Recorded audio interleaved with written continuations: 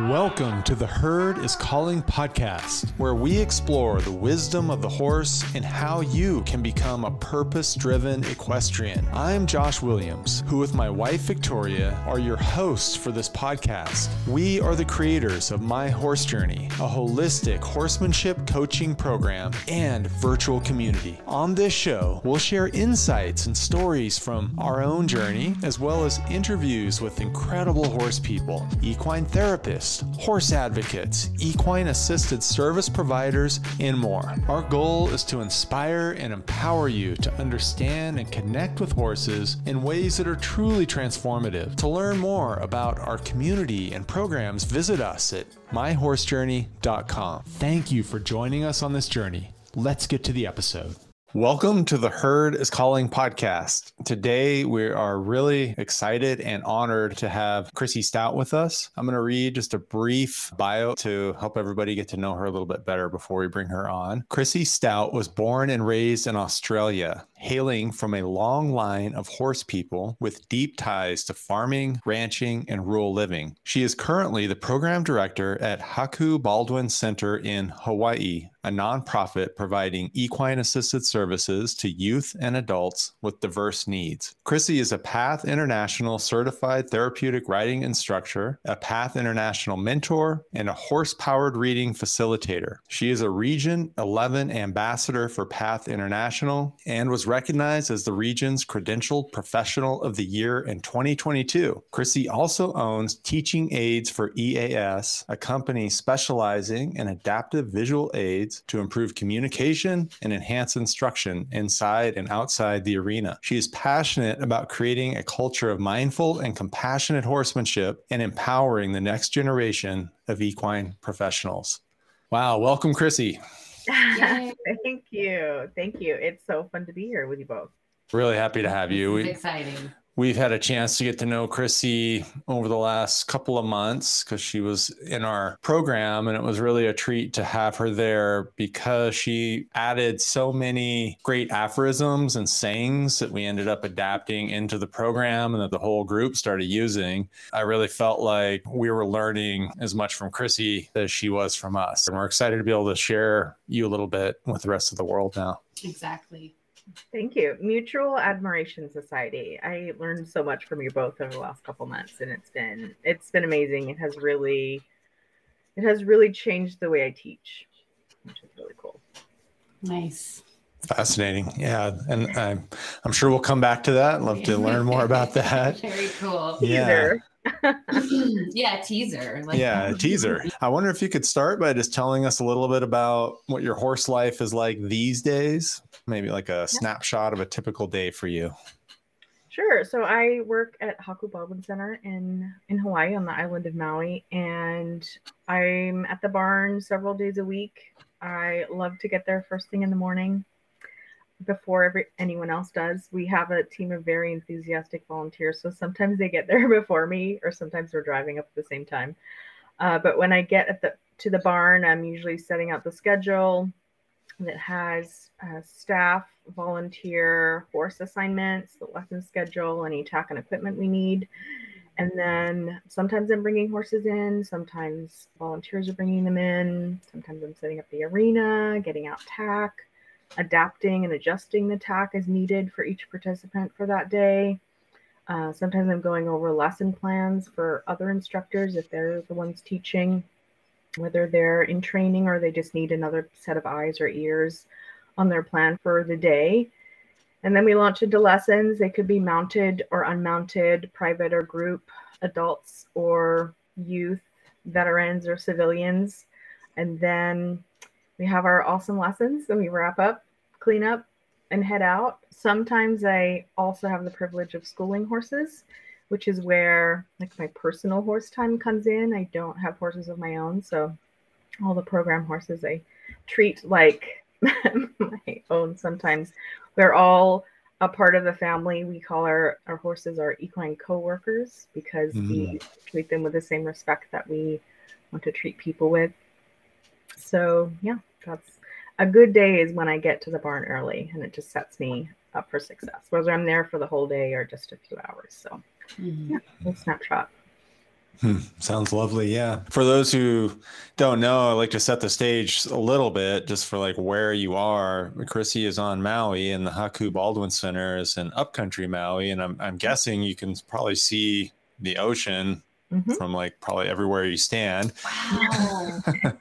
See, Yeah. I actually didn't realize that until you just said that. Yeah, a lot of people don't realize that the Hawaiian Islands are the top of giant volcanoes. So when you say up country, it means you're just up a little bit. And I had exaggerated it previously, said you're at like 3,000 feet, but you corrected me and said it was 1,500 feet off of sea level. But from seafloor, that's some like, 26,000 feet or something up the volcano. They're the biggest volcanoes in the world measured from seafloor. So when you're up there, you have this vantage point looking back out at the ocean, and it's a really beautiful place, beautiful climate. There's these purple trees, flowering trees everywhere. It's a really amazing place. So It's pretty stunning. We have, I think most people think of Hawaii as beaches and palm trees, but we also have countryside. We have our centers on 33 acres. We have green rolling hills and vistas and views. And if you don't have a coastal view or a mountain view, you just drive down the road a little bit. And then you can see, we're usually very aware of where the ocean is and where the mountain is. Mauka or Makai. We use that as directionally. North, south, east, west, whatever. Mauka, Makai. You just need to know where the ocean is and where the mountain is, and you're good. Wow. Yeah. Great. I like that. Yeah. That's helpful. Yeah. What type of populations are you really working with and helping at the Haku Baldwin Center? Yeah, as you know, Josh, I know you have some experience on Maui as well. We are kind of in the middle of the Pacific, and that means that we are kind of a melting pot of all different types of cultures and people. And we at Haku Baldwin Center, we have a program for military veterans, which is mounted and unmounted depending on the participants' needs and what we have available to offer. And we also have a youth program, which occasionally we have adults in that program as well. That population may have physical, cognitive, emotional, social disabilities and abilities and challenges. And we focus on what each person needs specifically, and then pair them up with the horses, the instructors, the volunteers that they need to excel. Okay. Fascinating. I want to circle back to that more because I know we've had some really interesting conversations about language that I want to highlight more, but I want to keep talking about Chrissy first before we go down that road too much. So we'll just put a pin in that for a moment. Yeah. But why were you first drawn to horses? Well, this is interesting. I had a really interesting conversation with my mom yesterday. And I said, Mom, I'm going on a podcast. Can you tell me who I am? So, oh, interesting. Nice. Yeah. Good strategy. And right? Because your mom knows. So what I started with, which caught her off guard a little bit, was interviewing her first and getting her story because, we know that the generations before us are part of our story as well. So she came from a long line of, we call them farming in Australia, but in the US, it would be called ranching. So a long line of ranchers. And she was telling me about beautiful experiences she had as a child. She had lots of older brothers in this ranching family, and they would bring the cows in. Her brothers would go off galloping, and she said, I would just do like a lovely soft canter. They had the privilege of having all these well-trained horses. So she's like, I just got to canter. I just squeeze gently, and then we're off. So she told me that she knew the sleeping patterns of the cows. She knew where they like to sleep, how they like to sleep. She would go out first thing in the morning while they were still a little sleepy and gently guide them and bring them in. And she's like, my brothers would just go out like full bolt. The cows were all stressed. They would all get the job done. But she did it in a way that was compassionate and lovely, and not even intentionally. That's just the way she liked it. And she just knew so much about these animals, and it was just beautiful to hear a little bit more about her perspective, which was awesome. She also told me that I did not like horses when I was a kid. I was not the kid who took lots of lessons or did 4-H. I don't have the same experience that a lot of my coworkers have. I was the kid who wanted to sit in the shade and read books while other people were riding. So my two sisters, I have an older and younger sister, and they were very much into horses. We had the luxury of having lots of animals where we lived. There's a picture of my older sister as an infant sitting on a horse, and then that was it for her. She's just still hooked.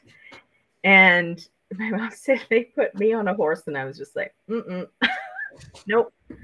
At 2 years old, I was very clear that I did not want to be on top of the horse.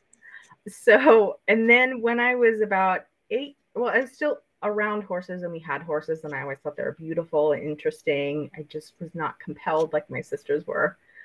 So when I was 8, I contracted a rare condition that led to a physical disability. So at 8 years old, I couldn't ride even if I wanted to. So that kind of further drew me away from horses.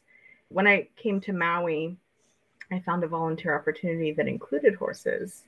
And I figured I could probably learn how to be around them again. And then all these years later, I'm still at that same place teaching other people how to be around horses too. So my mom was she's still very surprised that I'm the child of the 3 of her children that got certified and is now teaching people to ride horses. Wow, what a story. Yeah, nobody would guess that you're from Australia by listening to you. Yeah. The accent comes and goes. When I talked to my mom yesterday, it comes right back in. It does. Oh, that's fascinating. Huh. Don't study me too closely though. Okay. That's interesting. It's still in there. Really good at accents and mimicking people. I just spent so much time observing as a kid because I couldn't participate in a lot of things. And I just watched people and I listened to people, and the accents have just always been really easy for me. And it just goes back and forth without too much effort. Well, if you hang out with us once more, you'll start getting some Oregon drawl. It's a little slow. We say awesome a lot. This is the only 2 things I know for sure. My sister is from Southern California, and she's always saying these things where I'm like, what? Like, she's like, you guys are just on a different time frame. You guys just, well, we know it takes most people 15 minutes to get there. We're giving you guys 30 minutes. Like, it's just like this thing. That sounds like Maui time. Yeah. Yeah. We're with you in Hawaii. Yeah. Got it.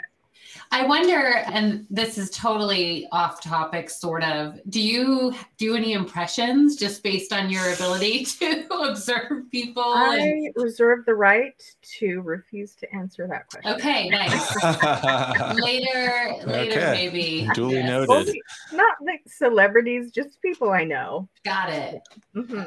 So I just think it's fascinating that you have this awareness of your ability or the skill that you acquired in observing people and being able to assimilate those observations and make meaning from them.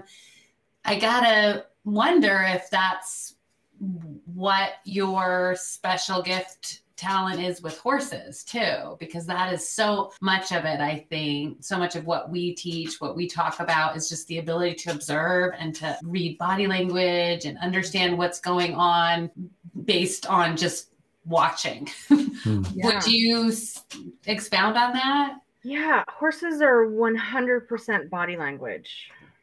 And they observe us, and what I'm learning from you guys as well, they are observing us every second, especially every second that we ask them to join us in our space. So, yeah, I think we're doing ourselves and our horses a disservice if we're not taking the time to slow down and notice them and observe them. And then if we are in the position of teaching others, like the 3 of us are, it's important to impart that knowledge and create that space for people to have the joy of observing horses, and we learn so much about ourselves when we slow down and do that too. So yes, definitely. I think it's a skill that can be learned and honed for sure. It sounds like you had that. That's interesting. They call what we call ranches farms in Australia too. That was interesting. But it sounds like you have some generational history around animals. Sounds like your mom was very attuned and sensitive. It's something I learned because I grew up in Central Oregon, which is like rancher area, and it's very, very kind of the macho, rodeo centric. Like, in fact, most ranchers around here now use four-wheelers to round up cattle. Very few actually even use horses. When I started learning from Victoria, her background was in rein cow horse work, and she really explains that the best way to work in cattle is as quietly and as softly as possible, because you don't want to stress the animal. Not only is that great for just being kind and empathetic to the animal, but it's very practical too. You don't want to add stress. You don't want them to lose weight and burn extra calories. There's like a lot of really specific reasons for that. So it sounds like your mom was a real natural cowgirl, for lack of better words. And yeah, she was before her time for sure. When you're talking, it made me think of Temple Grandin and her efforts to really change the face of the cattle industry in particular, and how animals are handled especially in the last days and moments of their lives. It's super important. Every day is important for us to have this compassionate lens for horses. And, when we think about horses and stress, it's really important to know the signs of a stressed horse and how they can all be so different. Like, we are blessed with lots of draft horses at the barn, and quarter horses and a Morgan and thoroughbreds, and they're all so individual. And then breed specific draft horses can be really introverted, and their like level 5 stress is another horse's level 12. So learning what each horse needs is so important, and doing what we can, like really assessing what we're doing every single moment, from when we're walking out to the pasture to when we're walking them back to the pasture at the end of the day or the end of their lesson time, and reducing the amount of stress that they have to take on, the unnecessary stress. There are so many things that we do with and around horses that we don't know are stressful for them, and taking a wider lens and looking at how we can change our processes.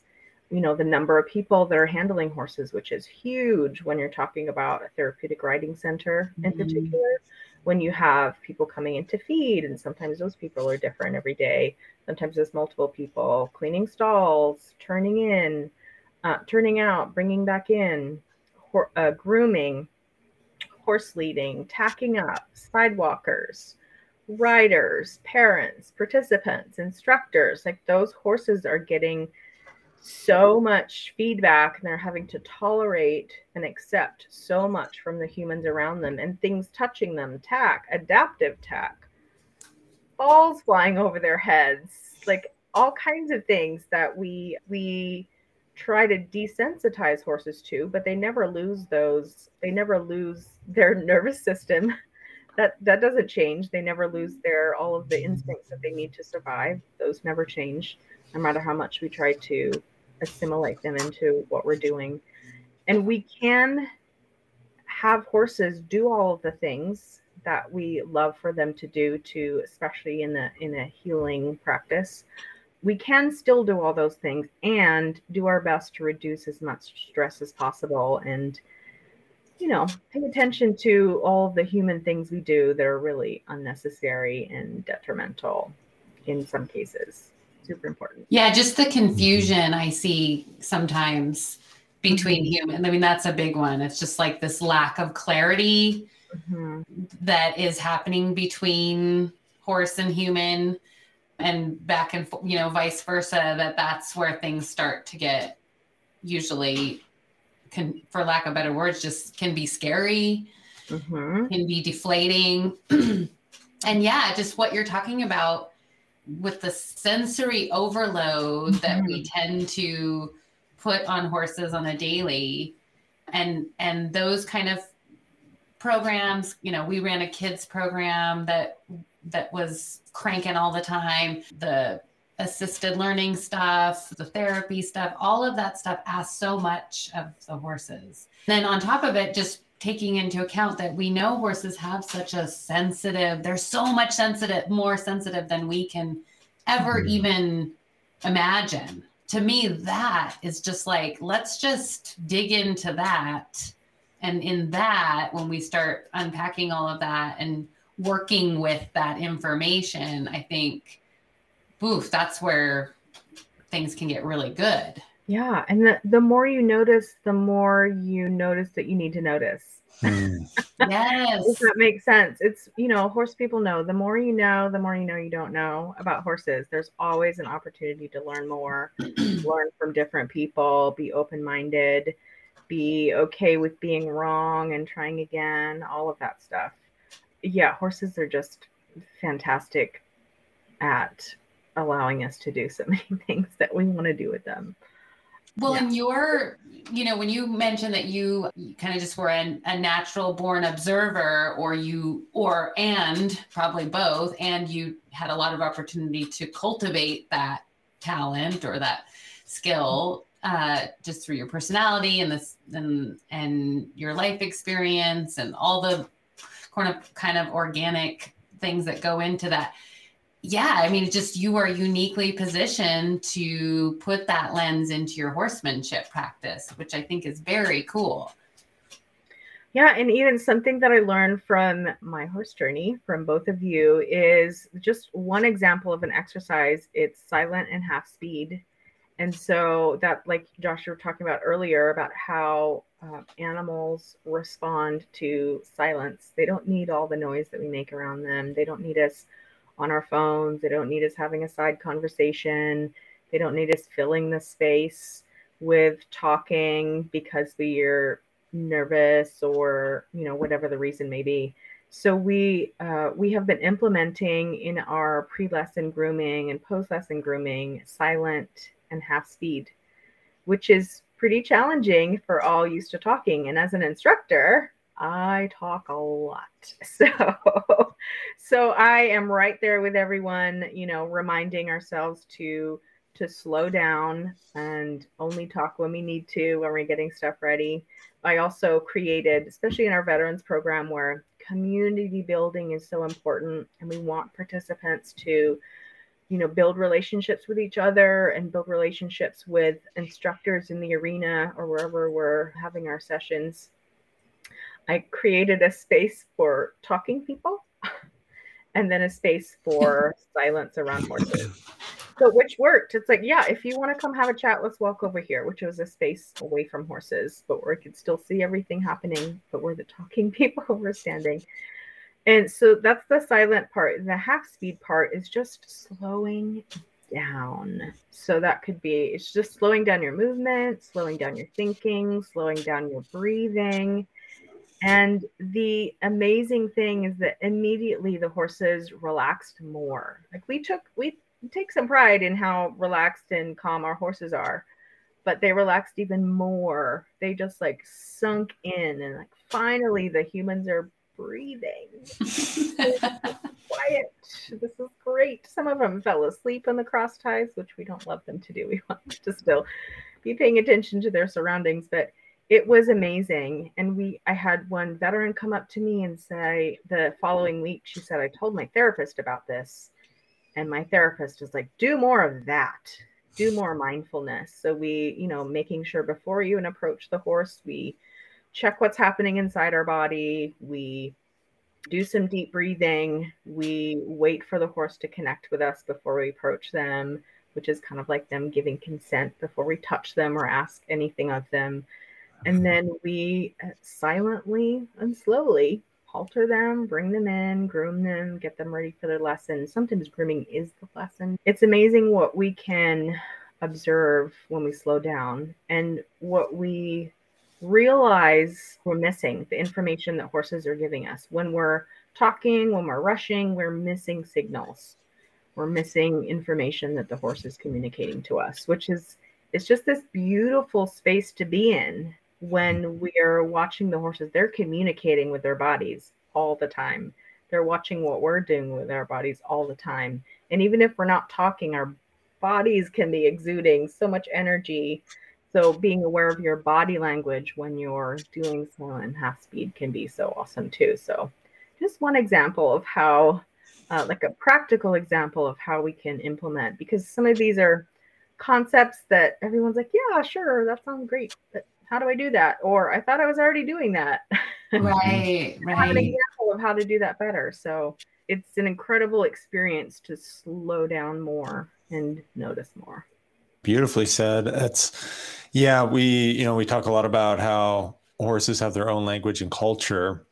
And I think it's safe to say that that language and culture doesn't include human words.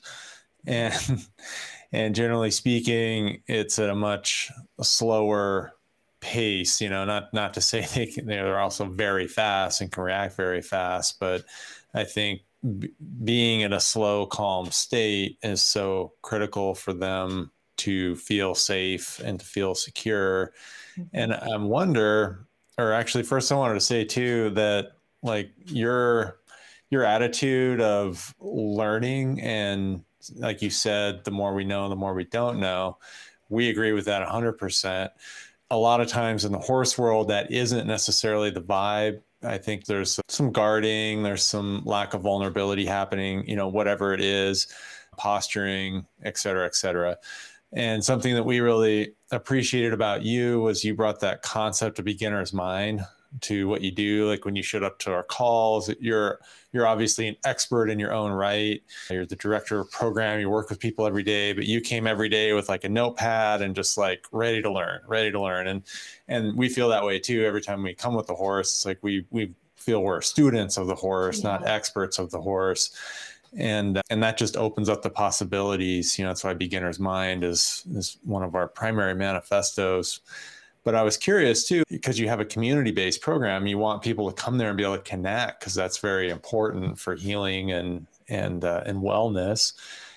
And I wonder if you've noticed the silent half speed actually improves that, even though during that time you're not able to talk to each other. But do you find like more visualizing after that, people connecting more deeply, maybe later? Absolutely, because their heart rates are dropping and their nervous systems are cycling back down. So when we're in that space, we are more open, we're less anxious, we are able to notice things more, we're more in tune with our own body, we can communicate better with the horses. The horses have also cycled back down and their nervous systems are in check. When we do all of that as staff and volunteers, like we're setting the participants up for success as well. Because when they arrive, we all want to be in a state that's like starting from scratch, resetting, starting from zero. And yeah, I definitely think it's beneficial for building community, building better relationships between horses and people. Our volunteer team is incredible, and they have so much compassion and empathy for horses in our program. And I know they take it very seriously. And when we, I always say, when we know better, we do better. So sometimes it's really hard to have those realizations that, you were contributing to a horse's anxiety or activation. So we just, every day is a new opportunity to reset. And every day is a new opportunity to make those connections. Like horses need to be connected. They live in herds. They need to be connected. They can connect with us if we're in a space that is conducive to connecting and noticing them and being compassionate. Yeah, it's imperative for building community. It's almost as if the things that help us be better with horses help us be better with life. Yeah, it's annoying like that, isn't it? Yeah. If we're we're better at humaning. We're better at horsing. It's a loop. It's one of those infinity loops or like a Venn diagram. It's all the. But fortunately, I think those of us that are particularly awkward humaning, you can work on your skills with horses. You don't have to start with the humaning. You can go, I'm going to work on my horse skills first, and then automatically your humaning will improve. Yeah, and a lot of people who come to it, I mean, we all have those things to some degree, but people who come to us with, that's a characteristic of their diagnosis, the way that they move through life, they might have trouble connecting or communicating. And then you introduce a horse into the picture, and there's just all of this intrinsic motivation that they have, that there's nothing that you could do in a classroom or in a clinical setting that can replicate that, unless you put a horse in a room. And then it's really incredible. I just keep coming back to saying words like incredible and awesome and sometimes magical. So, we hear you. Yeah. I mean, you're speaking our language. Awesome. Awesome. Yeah. Totally awesome. Rad. Yeah. But I am thinking about heart coherence. Oh, yeah. When you're talking about just everybody's nervous systems getting back to regulation, back to homeostasis, or into that healthy cycle, that natural cycle. And then the heart coherence thing, where then everybody's beating off of everybody else in a really good way. And that's connection. I mean, I think that's when we say magic, when we say awesome, when we say incredible, there is some stuff we're learning, some science that we're learning that is like physiologically, energetically, there are things happening interspecies wise with our nervous system that really is this recipe for connection. And when folks that, seek services and have sought services for healing or growth, or, any kind of assistance, figuring out what their next move is, or how to relate to people better, or how to learn about themselves a little bit more. Horses just are this being that can offer that, I think, because of that awesome potential for connection that is like immediate if you're able to plug in, on that nervous system level. It's just like, boom, now we're connected. What can you show me about myself? But it's something that is real, and it's why equine therapy is so effective. Yeah. Valid and effective. Yeah. Right. And equine assisted learning. So yeah, I just think we're going to continue to learn the why of that, but we know it's a thing. Yeah. There's science. When we don't have the science to describe those feelings, and sometimes even if we do, we say things like awesome and magical because we all feel it, and the horses feel it, and they give us immediate feedback, immediate 100% honest feedback every second we're with them. And it has so much potential to challenge us. And then it's the challenge piece through that challenge. And on the other side of the challenge is trust and accomplishment and confidence. And we also get to be around horses and smell them and touch them and watch them. And it's just such a rich experience that encompasses all of the senses. And even for people who struggle with sensory overload, just being in the space with the horses can help, and co-regulating can help with sensory regulation. It's amazing. It's so magical. It's awesome. Yes. Yeah. All of those things. Research and science out there too, if anyone's interested. Just Google it. It's fascinating. I wonder, just like this magical path, this awesome ability of horses, like, what about you? What specifically, I know you said you had an opportunity there and you were thinking, but you kind of went over that a little quick. I wonder if we could dig down a little deeper, maybe go down a few layers. What drew you to where you're at now? So when I was talking to my mom, we both agreed that I I always wanted to be a teacher. I wanted to be a preschool teacher. I was a nerdy little bookworm kid, and I always related to the librarian. I would go and sharpen pencils for the librarian, and I always related to the teachers so well because I was just fascinated with the way they communicated new information. It was just so interesting to me. And not just the information, but the way they communicated it, the way they were. Now I know that they were lesson planning, which is what I do. But at the time, it was just like, they're just so amazing and creative. And when I came back, I didn't know that I was getting into this like realm of teaching and instructing people.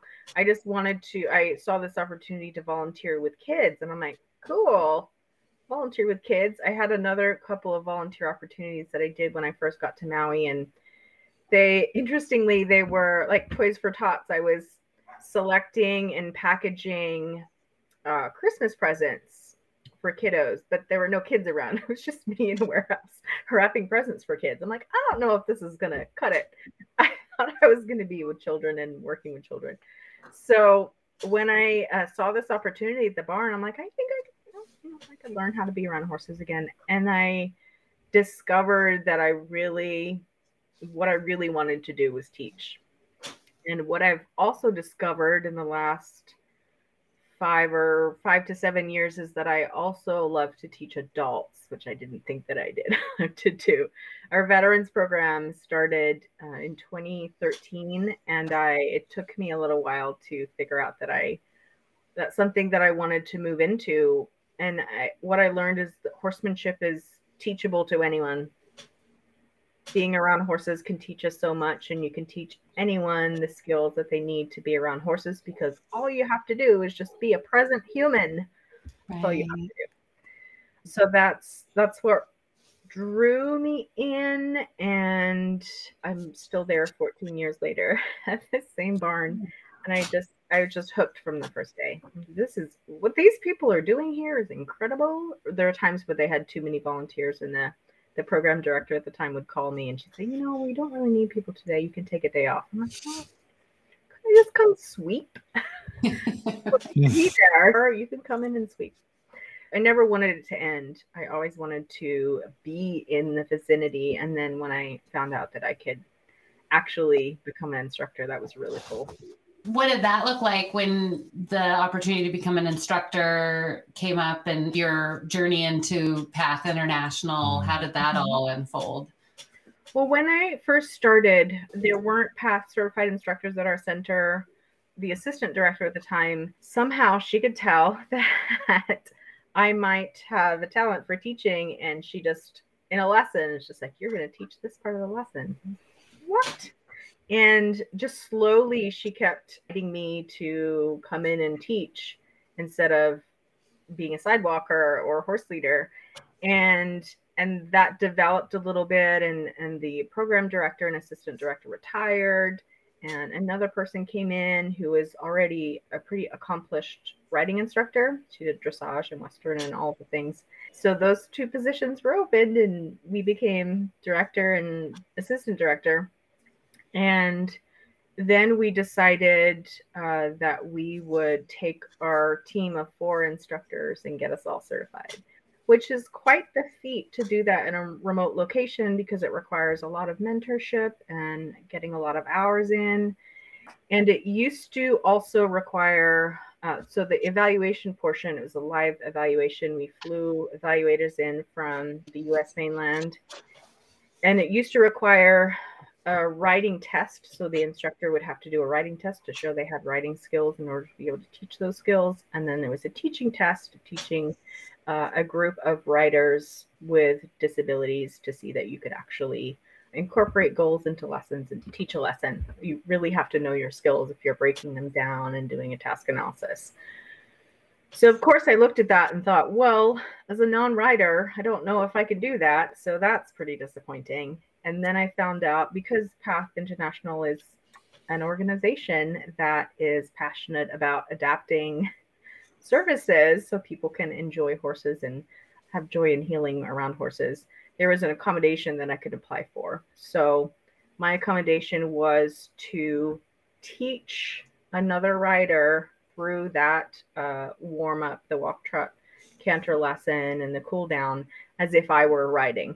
So interestingly, I passed, which was shocking to me. I remember crying in front of the two evaluators in our private debrief when they tell everyone if they passed or not. And I just looked at them and said, really? Are you sure?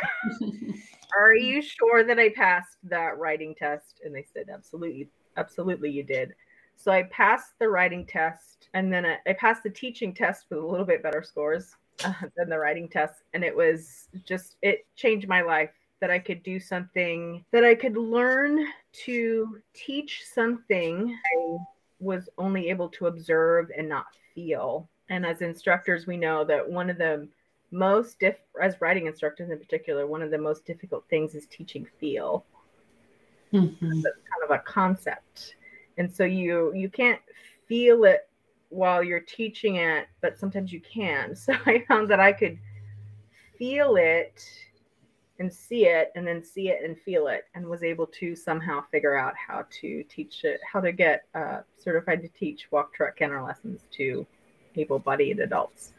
Wow. So I'm still not sure how I did that. It took a couple years for us to really put in all of the work and make sure we were dotting the I's and crossing the T's. So we, interestingly, also, now the certification involves not writing. So the test is teaching an able-bodied person through a walk, trot, canter test. So the accommodation that I did years ago is actually the test now, which means that I have a perspective that I can give people that I'm mentoring. Like, yes, you can do it because I did it. I did it. You can absolutely do it. So that's been an interesting twist in the past certification that was kind of thrilling for me, because I can help people even more through that part of the test. God, that's a wonderful story. Congratulations on that. That is a massive accomplishment. Yeah, it was a game changer. The team of instructors they have all left me now. We have a new team, but those other 3 instructors, we called ourselves the pod, because we had to be so connected and have study groups and all of those things in order to pass this really hard certification. So 3 of us went in the week or 2 after. We went and did like a 2-day backpacking trip with a few other people through, and Josh, Haleakala pretty well. So we went into the crater, or more correctly, the erosional depression, and hiked all the way to Paliku. I was not an hiker before that. I did some pretty intense training beforehand, mostly on my treadmill inside my house, in order to make that happen. And because of my physical disability is another thing, I'm just like, there's no way I could do that. But I had mentors friends in my friend group, in my instructor group, that had all the experience and said, well, I know that you can, so let's go do it. So I'd never been backpacking before, so why not go do the hardest hike on Maui? And yeah, there were moments where while I was doing it, I was just like, there's no way they're gonna have to bring a helicopter in and lift me out of here, because there's no way I could finish it. Like, I had new hiking boots, which was a terrible mistake. Blisters on my feet, like muscles so sore. But there's just this mode that you get into sometimes where you just get in the zone and you just go. And I don't know if it's embodiment or disembodiment at that point, maybe a little both, back and forth. And there's a point where you're if you do the loop starting at the visitor center and end up going up switchbacks. So we did that loop. And you're standing at the bottom of this huge cliff. And the only way up is a series of switchbacks because it is so steep. And I thought, I'm not going to do it. No, that night when we're sleeping in the tent, I'm like, I'm just going to start walking out of here. I'm just going to leave a note.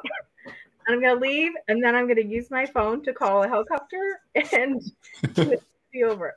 So, and we did it through lots of emotions. I did it. One of my new friends who I hadn't met before this backpacking trip, she was literally pushing me up, because some of the steps are really the incline of the steps are really steep. So there were points where she had to push my backpack up to help me get up the steps. And it was just like this team effort, a physical and emotional support that we all got through it. And so that on top of the week or two before getting the certification, that changed my life. So 2017 was a huge, incredible year for me. It was an incredible year. It's so beautiful just to see what you're capable of in moments like that. And then to see what it far exceeds what you thought was possible. And I hear the theme too is community, connection with people, friendship, network, whatever you want, partners, whatever pods, whatever you want to call them. Boy, we can't do it without that. We can't do the things that kind of surprise us about ourselves without that support. Thank you for joining us on the Herd is Calling podcast. Remember, you can learn more about our programs and our community at myhorsejourney.com. I hope you enjoyed the show today. If you did, please subscribe, rate, and review the show. That would help us tremendously. We appreciate you listening, and as always, may the horse be with you.